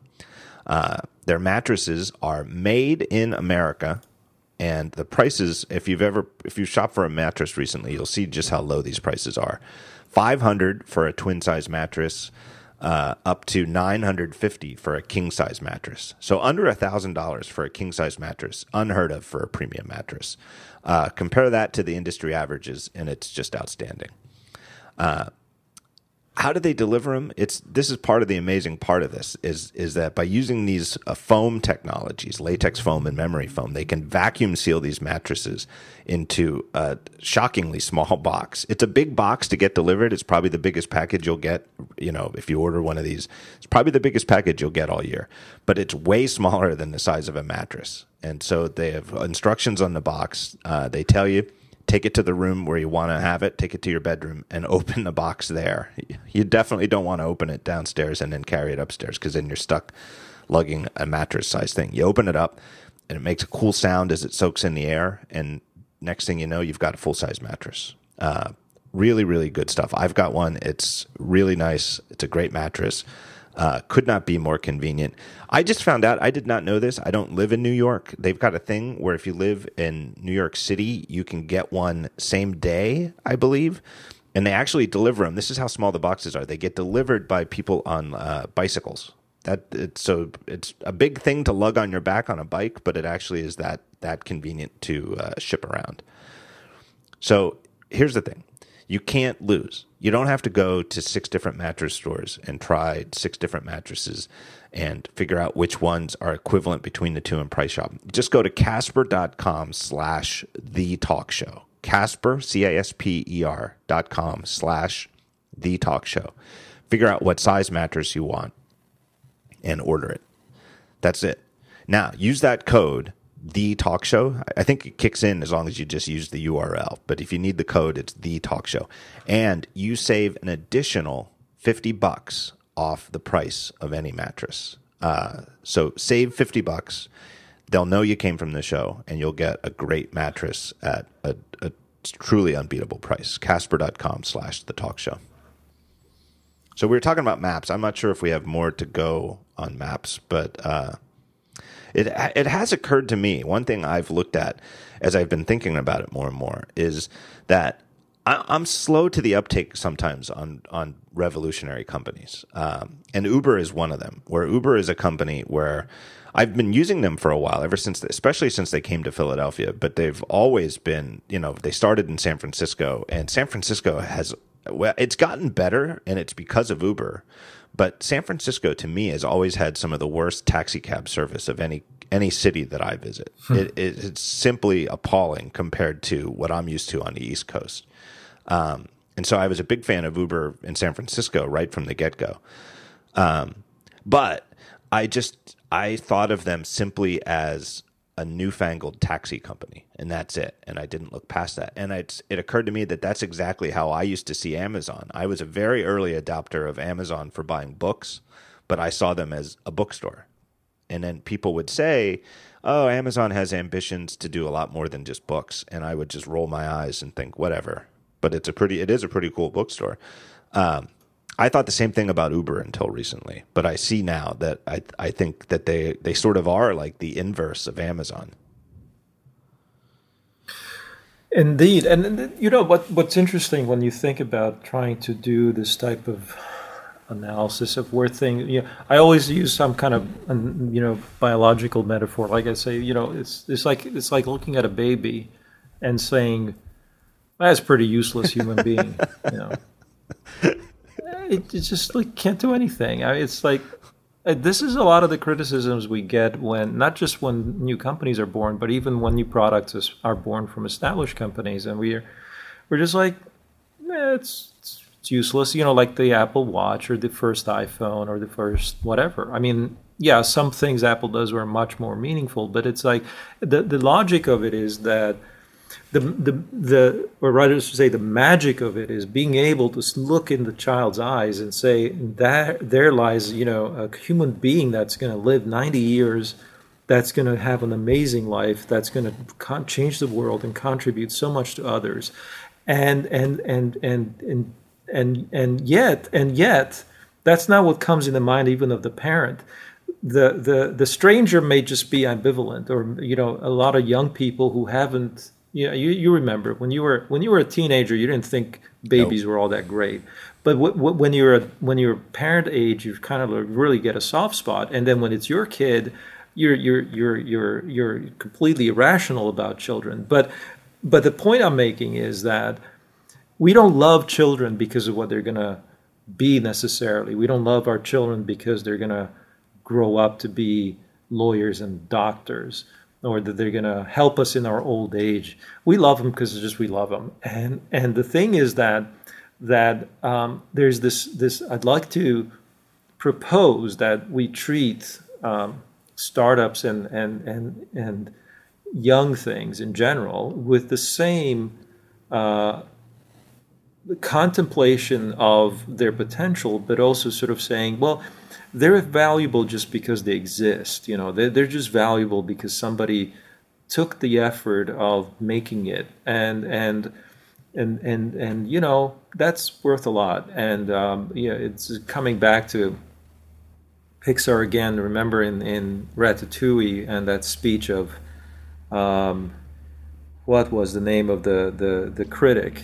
At the end, he said, nothing we do as critics is worth the crummiest product we've ever visited or the crummiest restaurant we've ever eaten at, because these people work to make it happen, and all we do is consume the result and mock it.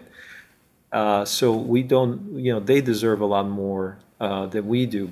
But he said, the value of the critic, he continues, is in discovering the new. And that was a beautiful speech. And I wish I would remember who wrote it, but it was almost as if they were speaking to the tech The character's community name was about Anton Ego, portrayed by Peter O'Toole. I remember that hitting home for me too, because I clearly was self-aware enough to recognize that that's more or less the career that I've carved out for myself. Is, effectively I'm a critic, a pundit on these things, and that I do a lot more thinking about whether the work of other people is good or bad or how it could be improved than I do creating it myself. And that, I should remember that and keep that perspective and never lose sight of the fact that what I say is not more important than the actual work itself. Yeah. Having said that, so I want to make sure that we give a lot of credit to those who stick their necks out, but it's also important that when you look at something and you ask yourself, what can it become, that there are helpful hints. One thing you can study with a baby is you can study its parents. Often that's a great indicator of what they're going to end up doing or how well. Not always. I mean, maybe even if you have 20% chance, it's better than zero, though. So there's that, and also sometimes you study the child and you see whether they struggled through life, and that usually tells you that they will do better than average because they actually are learning through experience. And so when you see something like an Uber, you measure things like, are they flexible? Are they driven? Do they have an ambition? And fundamentally, I think the disruptive theory that I'm a big fan of, and I'm a big supporter and advocate of, is that it gives you these hints about where things can go. And the thinking around the analysis around an object like the Uber is that, they're solving a job, and that is to get people from point to point. And that job today has an alternative called a car. And it's really about understanding the substitution power that they have versus something that doesn't necessarily is not seen in the same category. And this is when you start to jump across markets and across categories and say, actually this thing has the potential to be a threat to something that's completely unrelated. And that's that skill of understanding what it's really trying to do, and what the customer, we use the phrase, what the customer hires the product to do. And this is in a way of saying, this is the jobs to be done methodologies, like saying, well, you don't buy a drill, you buy a hole in the wall. And so if this has been an observation from many, many decades ago, that which companies sell isn't what their buyers or their customers are buying. So this distinction is important, because the capabilities that the seller the capability that they say, well, we can make this, but then the other person on the other side who receives the product is saying, well, what I really need is something else, but thanks, I'll take this and I'll make it work. That's where the combination of those two things plus the opportunity to shake hands and change money, that's how we make business. And so often these are separate things. Too many times we end up in a situation where we buy a product, not exactly what we want. But then you ask yourself, but that product can evolve and get better because it's getting information from the buyer about what's wrong with it, and then they get pricing signals. It sounds very, very, very much like a buzzword, but the idea is simply that, look, I can't charge much for this thing. Like today, I can't charge $400 for Office anymore, and that's a signal to Microsoft to say, go do something else. And if you don't have that signal, you just keep doing it. So if you sell to enterprises who are like, well, whatever, I'll keep paying, then you get dumber. You get dumber and not move on. And so if you have consumer as a customer, then they're going to eventually say, oh, I'm not going to pay that anymore. I'm going to go off and buy a tablet that does good enough work instead of a PC, et cetera, et cetera. This is why the conversation happens with the customer. So anyway, there's a lot of these things we can talk about. But bottom line is that when I think about an Uber, I always think about, well, what are they really hired to do? And I think what they're hired to do is saying, I want a car outside my door whenever I'm ready to go. And if I have that option every time, every day, everywhere, then I don't need a car anymore. And that means that I can get rid of my car. And if I can do a deal with Uber and say, hey guys, I don't want to pay for this trip every time I get in the car, but can I just pay up front $300 and you guys always show up? And Uber works it out and says, okay, they probably will have some customers that will use it less and some customers that will use it more, but on average, maybe $300 a month is a good price to offer it as a all-you-can-eat Uber. Then suddenly, you'll have like Amazon Prime. And so you'll be saying, I want Uber Prime. So Uber Prime is $350 a month. Maybe in the beginning they're going to charge $500 a month because some people will pay that, and probably they'll have fewer sparse users, et cetera, et cetera. So over time that's going to change. But anyway, they'll do that, and someday, and then what? And then so Uber is pulling in all this money, $500, and they're saying, and then they have to turn around and hire people to serve as chauffeurs or whatever. And they'll say, maybe we ought to finance their car buying. Maybe we ought to put them on the payroll. Maybe we're going to get some autonomous vehicles. We'll have better algorithms for dispatch because we'll know where these people live, et cetera, et cetera, et cetera. So a lot of these things are going to be information driven. And at that point, though, the machine just takes over. And it just goes rolling and rolling. And as far as the entrepreneur is concerned, at every stage of that journey, they're just following in their instincts. They're saying, well, obviously we got to do this, right? People are asking for it.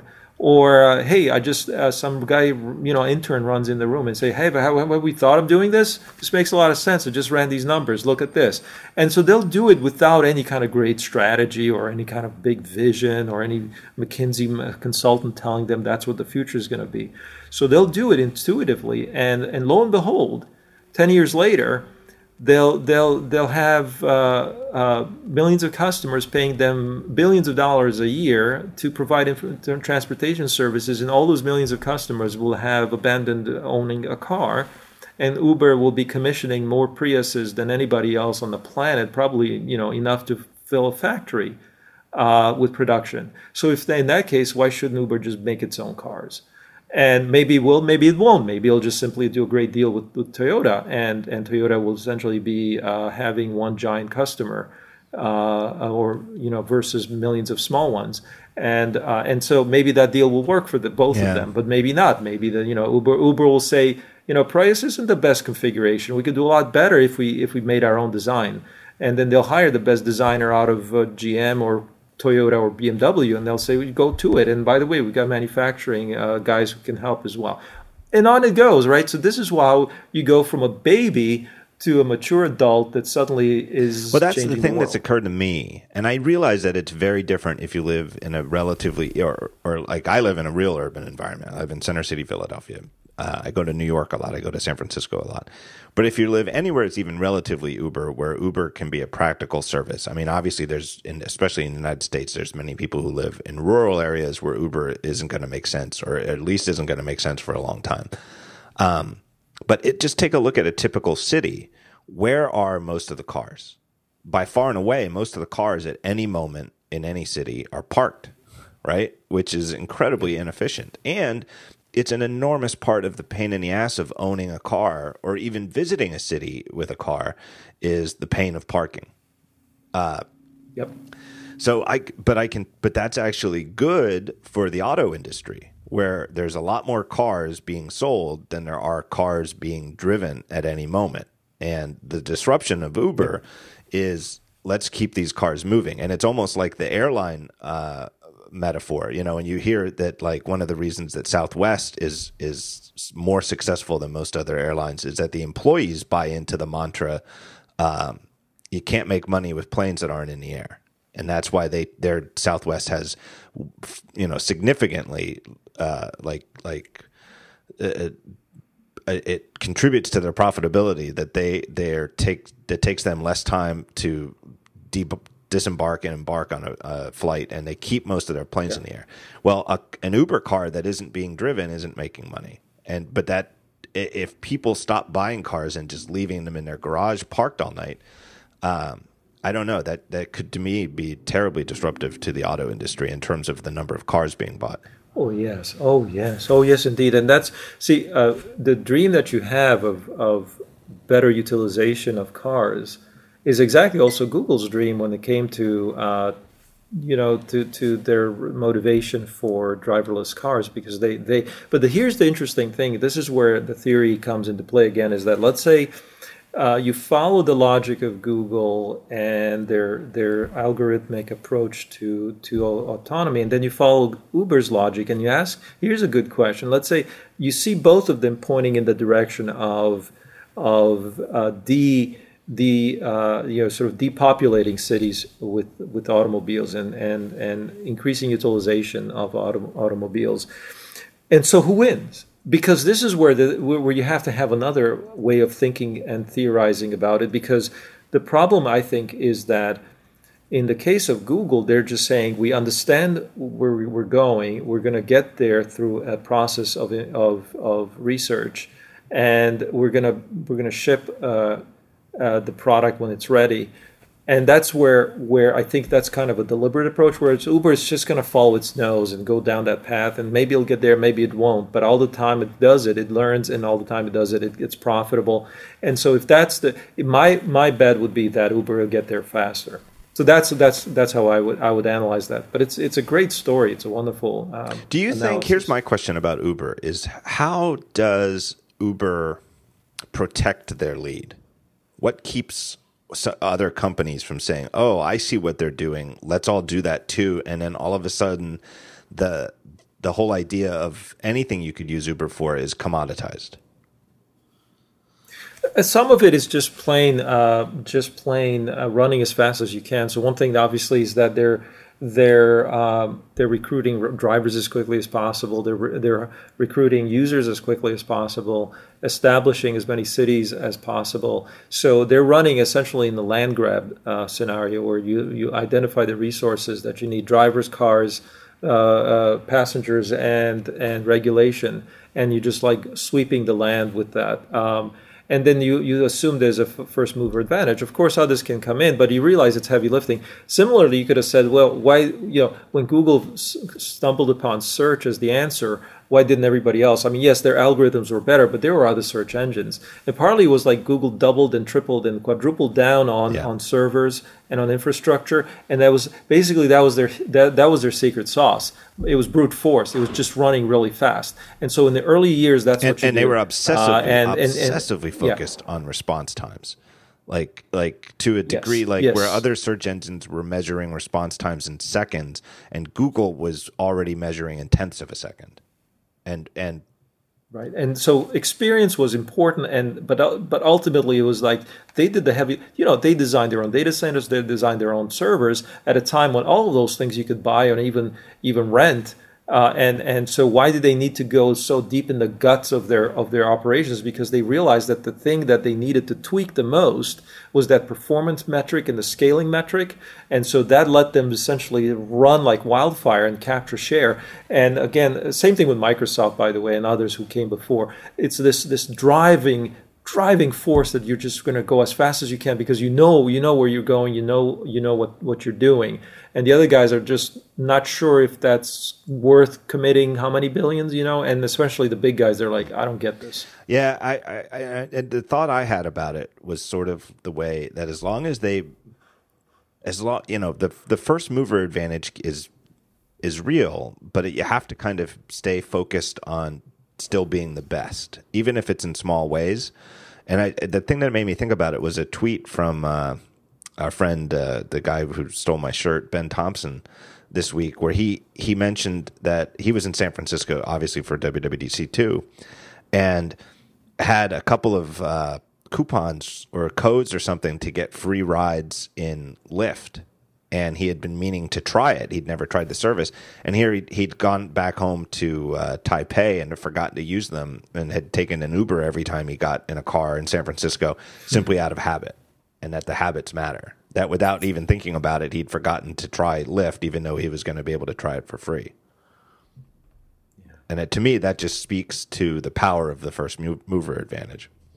Yeah, power of first mover, power of defaults, power of being the go-to thing that people hire right away. And so there is something, but that's earned.